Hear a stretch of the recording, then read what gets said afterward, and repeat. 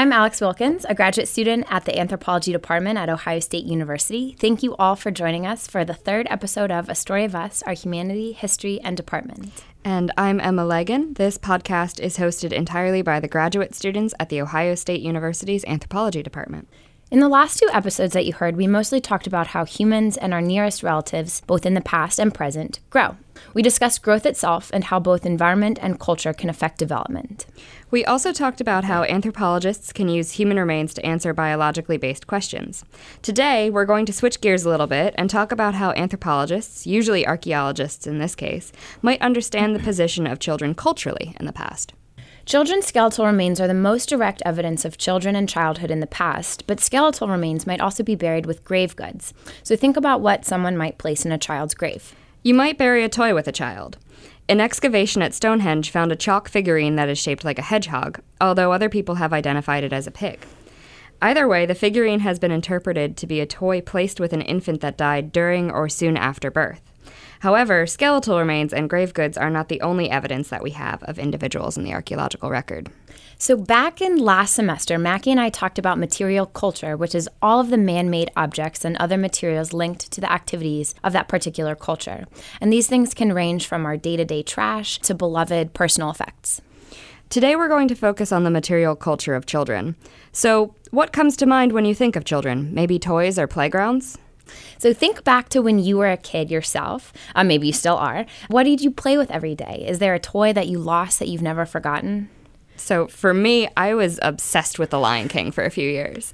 And I had a stuffed lion. His name was Roarin' Lion, that I slept with every single night, and I couldn't let him go, so he's actually still on the shelf at my parents' house somewhere. I love that. So I also had a near and dear stuffed animal, but I guess my personal story would be my pacifiers that I had at way too old an age. And so my parents will get a kick out of this if they're listening, but I was using those pacifiers until I was like 5. And so my parents would do the passy fairy. So they would have me put my pacifiers under my pillow when I went to bed, and then they would take it and then give me a Barbie the next day. And that's how I got weaned off my passies. So those are my toys. So these are all examples of fun toys, though. There are lots of other objects and pieces of material culture that children interact with, use, and lose. Right. So maybe think about all of those Go-Gurt tubes or Lunchable containers that you probably went through in elementary school. Those are items that we particularly associate with specifically children, and they all had to end up somewhere.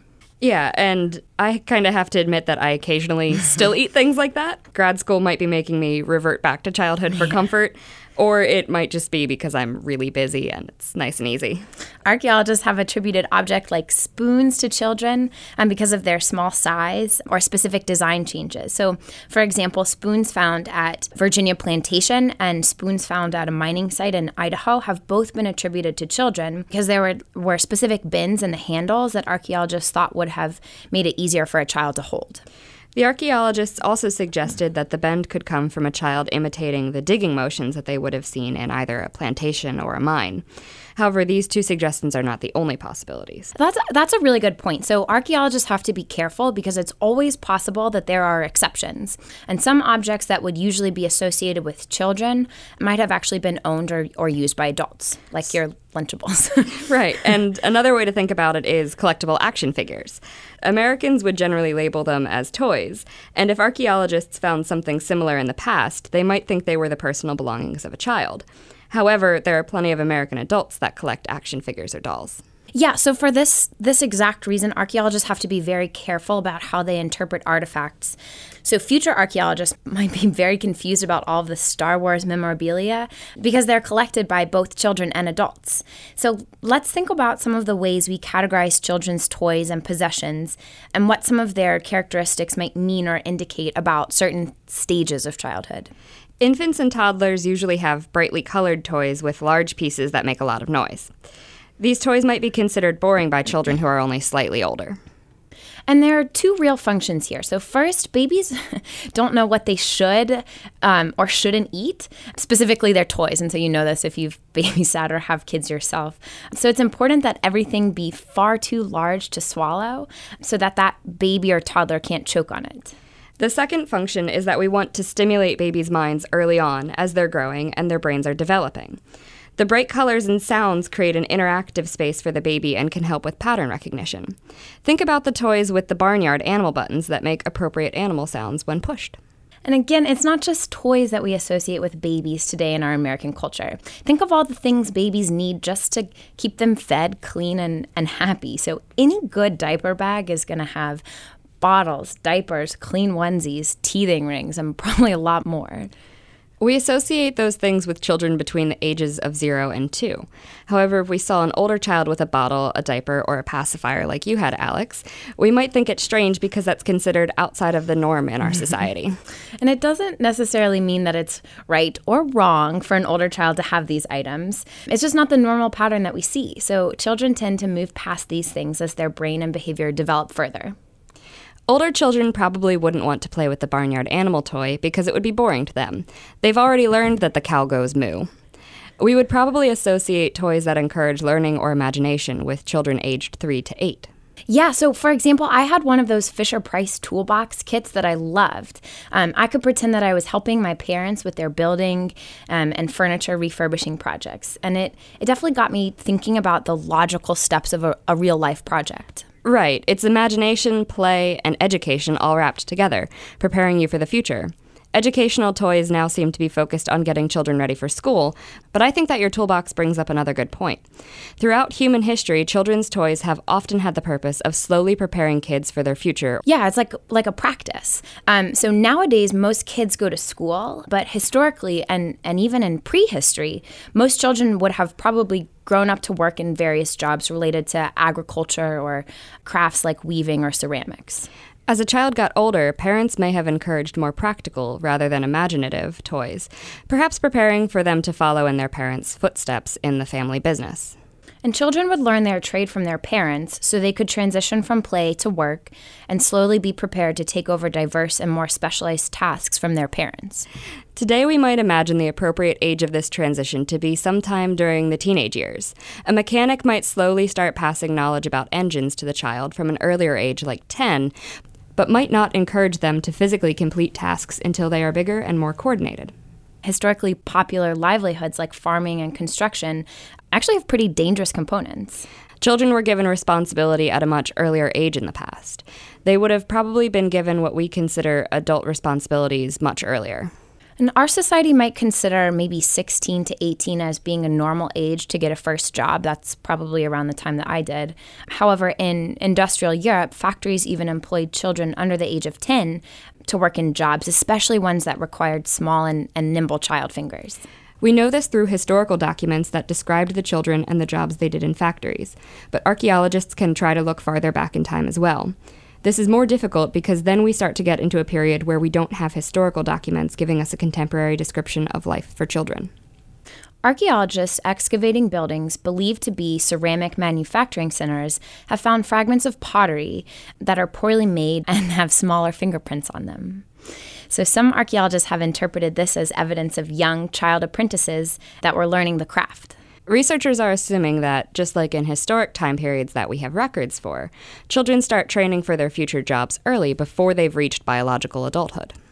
And not all archaeologists agree that those smaller fingerprints are evidence of children. So there is some variation in hand and finger size between men and women, as well as different sizes within the sexes. And so this demonstrates how difficult it can be to find information about children in the archaeological record the further back in time you go. And this is another reason why archaeologists really need to think about how children were considered within the culture that they lived in. In the last episode, we talked about what we consider to be biologically adult, but if you remember, biology and culture often don't agree. Yeah, and archaeologists really have to think about what types of toys, tools, or other materials that children of different ages might be using. And they also need to consider what spaces would be most likely to contain material related to children. Younger children with fewer responsibilities would probably keep or lose their belongings in domestic spaces, which are areas that people live, eat, and sleep in. Older children might spend most of their time in school or at work, depending on which culture they belong to, because they were spending more time in those spaces. And it's not just the differences between cultures. There will also likely be differences within those same cultures based on the social and economic status of that child's family. And we'll talk about that a little bit more specifically in our 5th episode. For now, just think that if the adults in a family were not making enough money to provide for that family, they would consider sending an older child to work, especially if it might set them up for training for a later career. And then you might expect an older child, maybe a preteen, might have more practical items like tools or work boots. So archaeologists might also expect to find objects associated with this age group, along with artifacts from that earlier age group that we mentioned, at a place of work as well. And historical documents can be helpful in giving archaeologists insight into how children were viewed in past societies. However, sometimes even if they are documents, it's unlikely that they would give a thorough description of children at that time period. This is when archaeologists go back to the biological evidence. They might work with physical anthropologists to analyze the skeletal remains of children from the time period in question in an attempt to see what their lives might have been like. In the first 2 episodes of this series, we talked about growth disruptions and how they could be associated with stress, either due to illness or maybe physical circumstances. Adult skeletons can show these markers, and the general timing of the stresses can be estimated. But it's not just the adult skeletons that can give anthropologists insight into childhood in the past. Not all children survive into adulthood. Markers of stress and illness, fractures, and possibly cause of death can be found in the skeletons of the individuals that died during childhood. So an example of this might be some of the more physically demanding and dangerous jobs that leave evidence of healed fractures.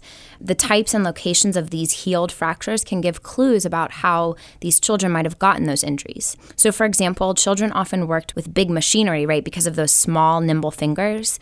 And so as a result, broken fingers were more common, and we might see evidence of this. Funerary archaeologists study the way in which people were buried in the past. They study many individual burials from one location and time to find trends on how people were buried depending on the different age groups. In antiquity, children might have been buried with special or even just everyday objects that the mourners would have associated with children in general, or actually maybe even that specific child.